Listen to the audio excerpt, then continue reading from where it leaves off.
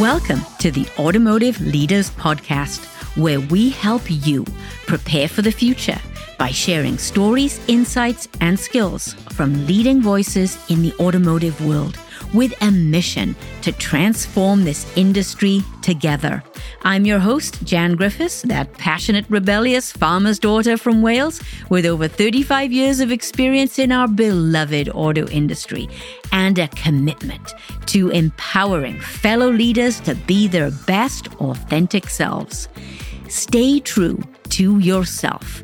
Be you and lead with gravitas, the hallmark of authentic leadership. Let's dive in.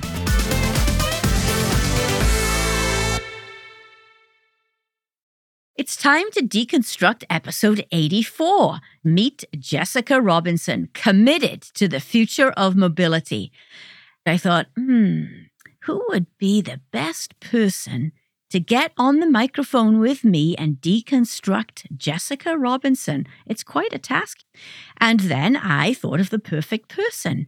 Certainly somebody who is no stranger to the mic, and that is Caitlin Davis. And when I recorded Caitlin a couple of years ago now, her episode was titled Meet Caitlin Davis, Ambassador for Millennials and Mobility, which is a title that I bestowed upon her, and she has lived up to every little bit of that and much more. So Caitlin, welcome back to the mic. Thank you for having me. And I've also loved that title, by the way. So thank you for that. It suits you. It's perfect. It is. It's who you are. And one of the things that I often talk about is that you are Caitlin Davis.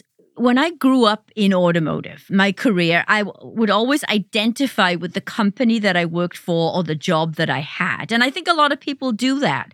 But now that's changing. And you're one of the first people that I met that really has a personal brand. You are who you are. You have a value system. You have a belief system, and that doesn't change. It doesn't matter what company you work for. I was used to assimilating into whatever culture they wanted me to be, and I became that person. I discovered authentic leadership now, and so here I am. So thank you, Caitlin, for being you and staying true to the course. No problem. I'm glad I could be an inspiration. It was really kind of a byproduct of the time that I entered the workforce. One, at the very early onset of probably the more personable social media that we know today. Influencers were on the rise, and not to say that I had started my gist at being an influencer, but it was also the recession when I entered the workforce. And so I was always trying to figure out, how can I set myself apart? I once found out that a job I applied for had 150 applicants. We're all just coming out of college at the same time. And how do I make myself sound different or look different, or, how do I get a leg up? And I started building a professional persona for myself online, and it's been great. I've met a lot of great people, had a lot of great opportunities, and yeah, it's a different way to sort of look at how to present yourself. It is. Well, you've been doing it really well. And to those listeners who would love to know more about you, go back and listen to episode 19, and I'll put a link in the show notes. But here you are today, and we're going to talk about Jessica Robinson. And one of the areas that we covered in Jessica's podcast interview was this idea of traditional automotive versus mobility. Caitlin, let's talk about mobility. You've been working in the mobility space for several years. So tell us, what have you been doing? What have you been up to since the last time we talked? Yeah, since the last time we talked, we've been through a lot, been through a pandemic, but a lot has changed with my career as well. So I went from working in PR and communications agencies where I serviced a lot of very traditional automotive companies, auto shows, sort of what we think of as the traditional industry, cars and such. I then moved into an agency that specialized in mid to late stage mobility startups. So I spent a lot of time with companies who were reshaping the way we look at movement, whether that's on the road, it's in the air, it's in the sea, and looking at things like autonomy and electrification and all the little pieces that go into it. From there, I jumped ship into working in-house, and now I'm representing a company called Cavenue, which is building roadways and road infrastructure for autonomous vehicles. That sounds fascinating. The more I learn about Cavenue, I'm not going to pretend to understand what they're doing, but they're really setting the stage for the world of mobility. Is that a fair assumption? It is. There's been a lot of money invested and a lot of time and resources invested into the in-vehicle technology. So the things that we need for the vehicle to be able to drive itself and to automate some of the components of the driving experience for drivers. But there hasn't really been a concerted effort to really think about the roads that these vehicles are going to be driving on. And for those of you who have spent a lot of time in this industry, know that with autonomous vehicles, there's going to be a lot of AI training around different instances on the roads and how to react to certain things, and environmental training. If we can standardize the operating environment that these vehicles are going to be driving in and working in, then we should be able to make that leap to full autonomy much faster. That's what Cavenue is trying to do. We have a 26-mile route that we're working on right now in Michigan. And from there, we hope to scale and do a nationwide network of these roadways. Again, you remain at the forefront of mobility. That's not changing. In the interview with Jessica, we explored this idea, the definition between automotive and mobility. And certainly mobility is much more of an ecosystem to it, because it's not just about the car, like you say, it's about the whole infrastructure to support it. But one of the things that Jessica said, and it really struck me, is that people who think about traditional automotive, and she said, they might not find themselves at the center of the story anymore. And it might not be this sort of linear customer-supplier type relationship. So what are your thoughts around that? I really enjoyed listening to Jessica talk about this, because I think she talked about it in a way that I hadn't really thought about it before. And she's absolutely right. I spent the first half of my career in more of the traditional automotive space before moving into new mobility. And that sequence of how business is done, and how even staff works on projects and is brought into things has been the same for a very, very long time. The way companies bring product to market has been the same for a very, very long time. If you've been in that industry for a while, it doesn't matter what company you work at, if you're at an OEM or if you're at a supplier, you really understand how the ecosystem operates and what to expect. When you get into mobility, which is really born out of the automotive industry in part, but also a very big mixture of the technology industry with a lot of Silicon Valley vibes, it's a much different beast. It moves much faster. It's much more aggressive. Things change very, very quickly. And out of that too is what Jessica was talking about, is you might not always be the star, or you may be a star in part of it, but not all of it. In the mobility space, there's a lot of startups. So you can see like this big funding ecosystem. And so someone might get a big fundraise and they might be this shining star in autonomy, while there's a shining star of electrification or aerial mobility or something like that in a different area. And then it could come down to pilots and deployments and who's doing certain things. It's very interesting. It changes really, really rapidly. New players coming in, old players going out. It's very different than anything that I've experienced in automotive, and probably a lot different than most people who have worked in these historical industries that have existed for a really long time. If you take this idea of mobility being an ecosystem and many different players and interacting together, sometimes in a linear relationship, sometimes not, all these parts moving at speed. To me, I draw a parallel between that definition of the industry and leadership and culture within the industry. As I've said many times, we're great at the product side of this. We're great at saying, hey, look at my new EV lineup. And, I'm going from ICE to BEV, and that's great. But we don't focus so much on the people and the processes and the culture. And I think the same thing applies. If you can wrap your mind around the fact that automotive is no longer traditional automotive with this buyer-supplier kind of relationship, that it's more of an ecosystem and there's all these parts moving together at speed and you have to kind of figure it out, then if you can do that, you can be a leader for the future because you can then apply that thinking to the culture and to the people. I think that's absolutely correct because I think this change in industry dynamics also has a change in internal company operation dynamics. I've seen it a lot with the startups that I was working with before coming to Cavenue and then now at Cavenue, is that to be a quote unquote leader, you don't necessarily need to be the person with 35 years of experience who's managed 100 people over the course of their career. Like, that's not it. It's now about who has the ability to lead people, inspire people. And sometimes it's even like, who can make the culture be better? Who's, cracking jokes here or there?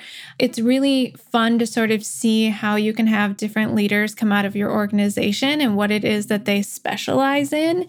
Being that Cavenue is a small company, and I spend a great deal of my time doing thought leadership with people, getting them up on stages and speaking opportunities, and getting to find people who really haven't been in this position before. And they're like, I don't know if that's for me. I don't know if I want to do public speaking. And I'm like, here's why you're great.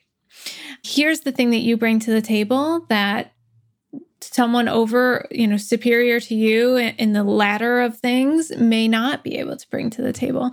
It's really kind of a different way to look at leadership and look at dynamics of teams. You remind me of something. You're going to cringe when I tell you this story. So you just said that you work with your teams and you encourage people to get on, speaking gigs and panels. And it's important for the development. It's important for the brand of the company, for their personal brand. We all know this, right? Many years ago, I was told directly, do not encourage people to get exposure to the outside world on panels and speaking gigs because people will want to hire them away. I mean, how short-sighted could you possibly be? And I remember I had a speaking gig once. It was in London, was on a business trip, and I was going to stop by this. It was Ariba at the time, which was like a purchasing software, right? I was going to stop by their conference and do this speaking gig. It wasn't a huge deal. My boss didn't like the idea because he thought that it was too much exposure. Other companies might want to hire me away. And I'm what? How short-sighted. But there again, Caitlin, there's an example of the culture changing. That's the way that we used to think in the past. And now it's different. When I was working in the supplier world, which is very, very traditional, I was very limited to my chief engineer, my department VPs or head of product. And it was a very small group of people, like maybe 5 or 6. And that was really it. To see that change over the last couple of years to really share the love, I think the mindset has really changed on let's not hide them because we're afraid someone's going to hire them. Let's give them these professional development opportunities so that they know that we value their opinion and we value it so much that we want other people to be able to learn from it. And I think there's always the possibility that someone could see someone at a conference and be like, I want that person, I'm going to hire them. But that could also happen on LinkedIn or anywhere else. It's more about the experiences that you can offer your staff and uplift them and make them feel like you value their opinion. And then guess what? They'll stay. They do. They do. Instead of living this life of fear that, oh my gosh, they're going to leave, how about you invest in the people, give them the exposure, challenge them, make them feel great about who they are so that they will stay and even progress to more challenging roles and more responsibility in the company. And Jan, this isn't just external facing things as well.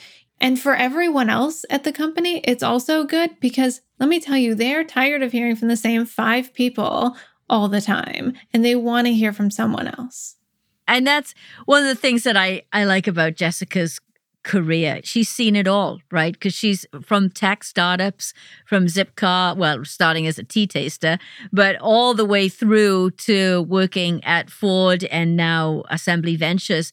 She's been there and done that. And she has taken the best bits of all of her experiences to put it together to be the leader that she is today. And she said, you mentioned the word mindset, and she said when I asked her about what's the number one trait of the 21 traits of authentic leadership that resonate with her the most, and she said it was mindset. Mm-hmm. Absolutely. I think getting your mindset in the right way, being flexible to change. I'm seeing a lot of people coming out of the traditional industry into the startup, and it's not an easy move. It's not an easy change, a culture change, a way of work change. But if you have the right mindset, it becomes much more manageable, and that transition period is much faster, and you really get the hang of it much quicker.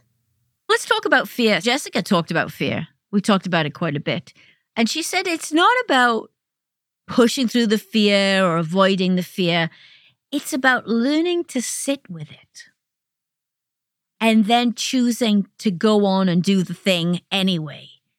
And that's the first time I have heard somebody say that, because most people talk about pushing through the fear. And she says, no, you've got to sit with it. You've got to just let it sit with you and take it on board and then move forward. And I thought that was really interesting. I did as well. It's an incredible way to look at a very uncomfortable situation. And I think you're right. For the most part, we always thought just push through, and as soon as we're past it, we'll feel better. But you don't really learn a lot about yourself in that moment of pushing through. And so Jessica hit the nail on the head. By sitting with it, you'll end up learning a lot about yourself, in which you can then use to help your team, help others also identify those feelings of fear and work through them. It's a bit of a self-awareness exercise too. You're saying, okay, now why am I afraid to do this? What's going on here? What am I afraid of? What could possibly happen? And when you go through that mental process, that's incredibly powerful. That's really sort of starting that fight or flight response that your body has. And so if you can delay the flight or the running through it, you'll end up growing more as a person. The next time that comes around, you'll have less of a fearful reaction or less of a negative reaction. And it's a much more calming mindset. It seems so simple when you think about it. And I don't think until I had heard Jessica talk about it that I had really ever stopped and thought about it that way. Of all the people I've interviewed, nobody had ever described fear that way, about sitting with it. And I agree. I think it's really powerful, really powerful. I love it. Yeah. And Caitlin, what I love about doing these episodes where we deconstruct an episode, when you're interviewing, when you're doing a recording like this, I'm in it, right? I'm in the conversation. And then I listen to the recording and I think, oh, I should have gone deeper on that. And I have a chance to sit with it, right? To sit with the actual conversation. And so it gives me a chance then to go deeper into some of these areas and then get a different perspective from somebody else. I do this practice of yoga that is part meditative, part deep stretching. And it primarily deals with same thing, this fight or flight response. You get into a deep stretch and then you hold it for 2 to 3 minutes. And your body gets to the point, or the muscles get to a point where you start to feel discomfort. You can feel the stretching, and it's all about, slow breathing, ease and work your muscles through it. And by the time you're starting to get close to the 3-minute mark, that pain has subsided, the discomfort has subsided, and you can almost lean into the stretch further than you could 2 or 3 minutes ago. And when I heard Jessica say that, that's the first thing that I thought of. And I was like, well, of course that makes sense. I've been doing this practice for a very long time with my body, but I had never thought about how I could apply that same principle to something else. Yeah, you're so right. Okay, let's talk about a quote that I'm going to take this as my mantra for 2023. That's how powerful this is, okay? I'm often talking about command and control versus authentic leadership. But there's another side, opposite to command and control, is this culture where we're too nice to each other. And when we're too nice to each other, we don't like to say that we didn't like an idea or there's a better idea. We just want to play nice and then leave the room.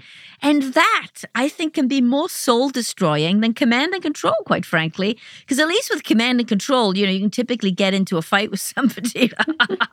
I've worked in a culture like that. And it really is. It's exhausting, believe it or not. Because you want to shake people. You want to say, come on, talk to me. Tell me. What do you really think? And it came out of our discussion. We were talking about startups and startup companies engaging with tier ones and OEMs. That whole mess. I'll call it a mess because nobody's figured it out yet. He said, a fast no is better than death by 1,000 meetings. And I thought, oh, that is so true. That gets right to the heart of that. We were talking about startup companies doing business with tier ones and OEMs. It can be applied to a number of different things. And it's just my mantra now for 2023, right? I'd much rather have a fast no than have somebody delay the process because they didn't want to offend. That goes right to the heart of culture, don't you think? Yes, absolutely. And I think that's one really large difference, not to keep comparing traditional auto to mobility, but I think the time I spent in the supplier world and at the OEM world, much more used to hearing no, or that idea is not going to work for X, Y, and Z.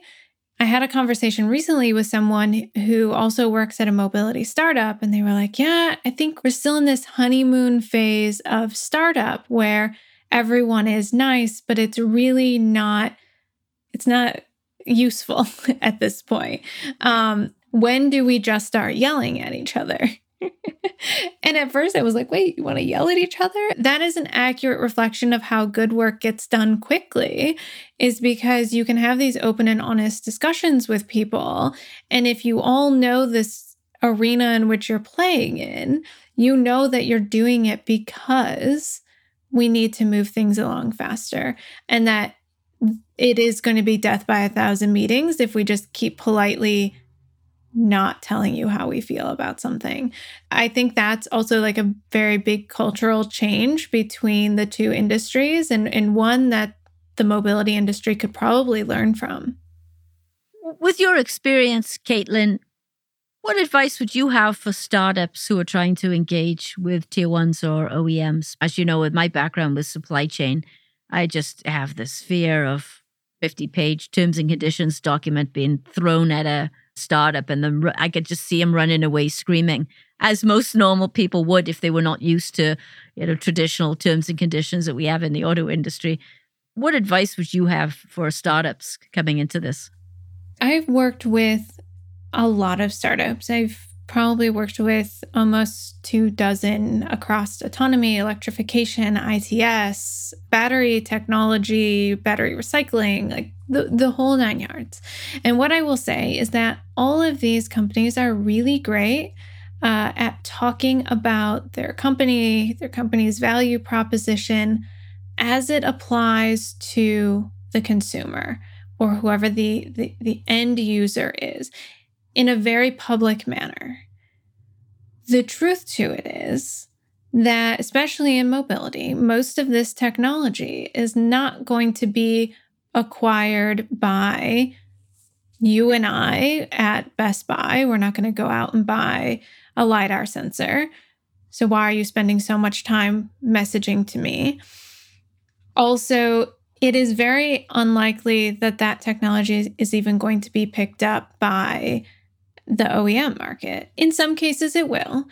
But the grand majority of all of the mobility tech or any automotive tech is really coming through the supplier network.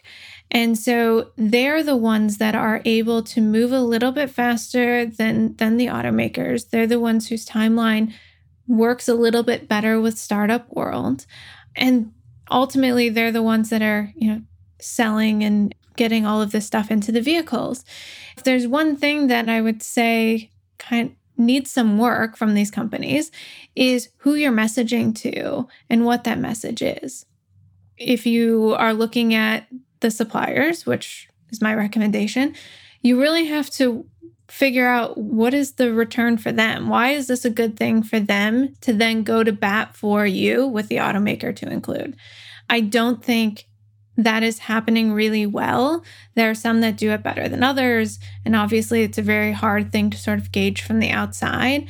But in my experience, they're just not doing a really great job at understanding the needs of the supplier network and how to work with them. What resonated with you the most from Jessica's episode? I think what resonated with me most about everything that Jessica talked about was her pathway into this industry. And so I think so many people in this industry see career pathways as very linear and have a hard time really understanding the vastness of this industry and what it really takes to understand the full gamut of it. And Jessica, I believe, is one of those people who really understands many, if not, I would like to say all, but she would be like, Caitlin, that's not true. But Jessica really understands all of the different pieces that go into the industry. And that's because her career has not been linear in this industry. It has been here and it's been there and over here. And some of it has been out of the industry, in education, in being a tea taster. You learn something from all of that. And I think it's a good reminder for people, especially people who are doing hiring managers or people in HR, other people in leadership, that everyone's journey may look different. And sometimes it's this odd mix of things that kind of makes you scratch your head may actually be the better fit for your team. You're an early adopter of understanding the value of a personal brand. Mm-hmm. As you look at Jessica, and she has a tremendous amount of credibility and integrity, she's very well respected in the industry. What is it about her personal brand that gives her that from a personal leadership perspective? What is it?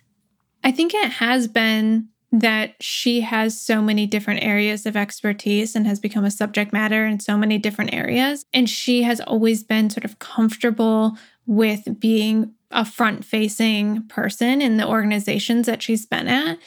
And so people have always sort of gravitated towards her because they know they can trust her for her opinion. They can trust her for the information she knows. And that has really helped her a lot. I'm trying to think back as I say this. I think I've always known Jessica as a thought leader. I think she had always sort of been in this public eye since I've known her. And that was one of the things that I gravitated towards because I was still, young in my career, and to see another woman up and talking about all this great stuff who didn't really come from a technical background. This is what I want. Like, I don't come from a technical background, but I want people to feel like what I have to say is important. And Jessica was really one of those first people for me that really validated that a career doing different parts of the industry that is not on the technical side could really pay off in the long run. She's very mission driven. And we started off this podcast talking about you, and you are Caitlin Davis. You have your value system, you have a mission. And it doesn't matter what company you work for, that's not going to change. And Jessica strikes me as somebody who's very much the same way. She believes deep down, deep in her heart and soul, her passion for moving mobility, moving the industry in a big way, and she's committed to making that happen. And that may take different forms. It may be different companies along the way, but that belief system doesn't change. And that is authentic leadership in its finest sense. Exactly. And now with Assembly Ventures, she has the ability to work with different companies who fit the individual pieces of her value system and really work with companies that speak to her, make her heart sing, get her really excited to go to work. And that's something I've always strived for. Like, I only want to represent technologies and platforms in which I feel are doing something good for the world or for people. And that's what I've always lived by. In another part of the interview, too, she said, we have the power to choose what we want our companies to be. There's two parts to that. First of all, we have the power to choose who we want to be, right? And how we show up and what our brand is all about. But we also have the power to choose what we want our companies to be. And I think in the past, we've lost sight of that. We didn't think that we could do that. We've accepted the culture in automotive for decades. It is what it is. I hear that all the time. It is what it is, And we need to step back and say, hey, well, you know what? We do. We have the power to choose what we want our companies to be, to choose how much of, I'll call it EV startup culture, California culture, how much of that we want in our culture. Traditional auto is not all bad. There's some really good things in that culture. So we really do have this power to choose our culture. Do you think that's right? I do. And as you're saying that, thinking about your audience for this podcast, and a lot of them are in more of the traditional auto sense. And I'm sure they're like, but Jan, I can't change my company. It's been around 100 years. Like, I just can't do it. I think there's a lot to be said in how your team is what you build, and the environment that you have internally is what you build. I remember this was probably like 15 years ago, 10 years ago. I was at a supplier, and we had this, it was our supply chain and purchasing team, and they were crazy people. Like, they had spirit weeks, and they were doing all this like weird stuff. And at the time, because I had only ever known the very traditional working environment, I was like, this is weird. This is so strange. They're having so much fun at work, and I don't get it. And I look back on that and being, that's not strange. That was just sort of my first exposure to what different workplaces could look like. And although our workplace was very structured and authoritative, and it was very layered in levels of leadership, they were trying to find a way to keep their teams engaged in a way that was more friendly and upbeat. And we see that a lot in the startup space. When Google first started talking about culture as a recruiting tool, that's what they wanted out in the world. And so I think there's a way to still transition some of this into the big organizations. Even if you don't have a lot of authority to make big changes, you can at least do it with your team. That's so true. And I felt that in my last corporate job more than any other time, was the time where I was facing my peers and my boss. I'm not going to say it was a different person, but there was a different kind of behavior. I learned to fit the mold, as much as I hate to admit that, but I did. And when I was facing my team, that was a whole different thing. That's when I came alive, and we were talking about our mission and what we were going to do, what we were going to accomplish, how we were going to do it, what the global organization was going to look like. It was a much more inspiring conversation.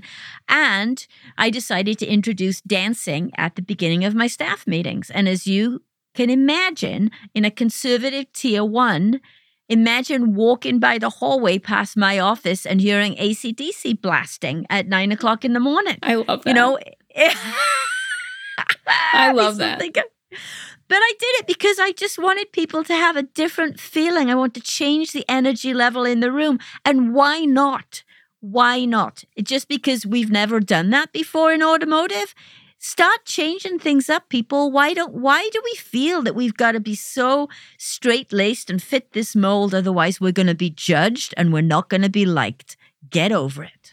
We did something similar when not dancing, but when I was at the tier 1, we on Fridays we would have some sort of prize. Sometimes it was like a gift card. Sometimes an actual like little prize.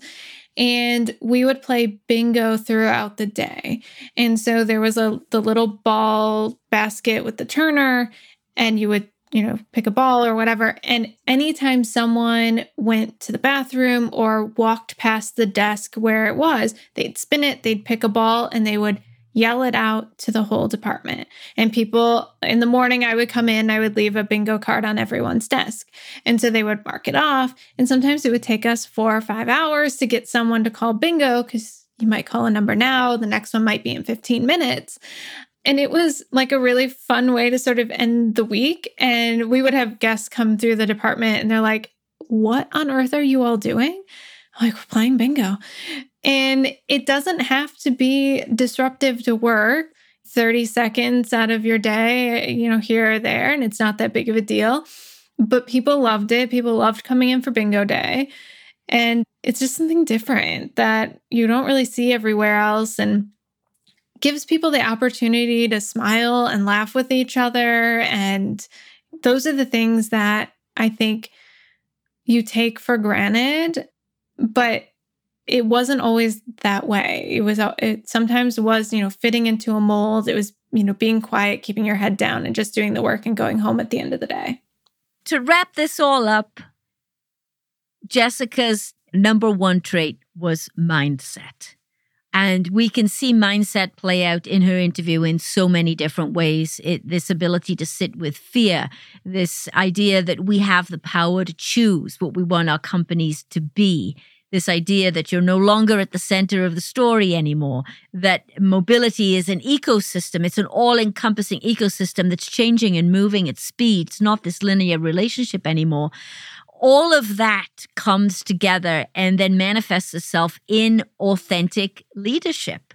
What message, Caitlin, would you have to our audience to take the ideas that Jessica has in her interview and authentic leadership forward to prepare for the future in automotive? I think the biggest part of it is something that sort of encompasses all of that, which is stop looking at things so linearly, by including more people as decision makers or thought leaders, and the open and honest transparency with your team. Just because you're their supervisor doesn't mean you need to know everything, and being able to admit that you sometimes don't.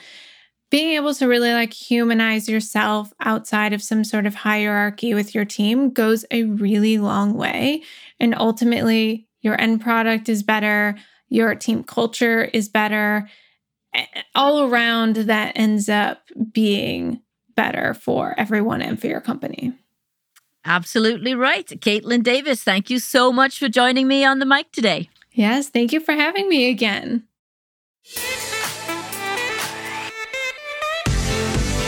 Thank you for listening to the Automotive Leaders Podcast. Click the listen link in the show notes to subscribe for free on your platform of choice. And don't forget to download the 21 Traits of Authentic Leadership PDF by clicking on the link below.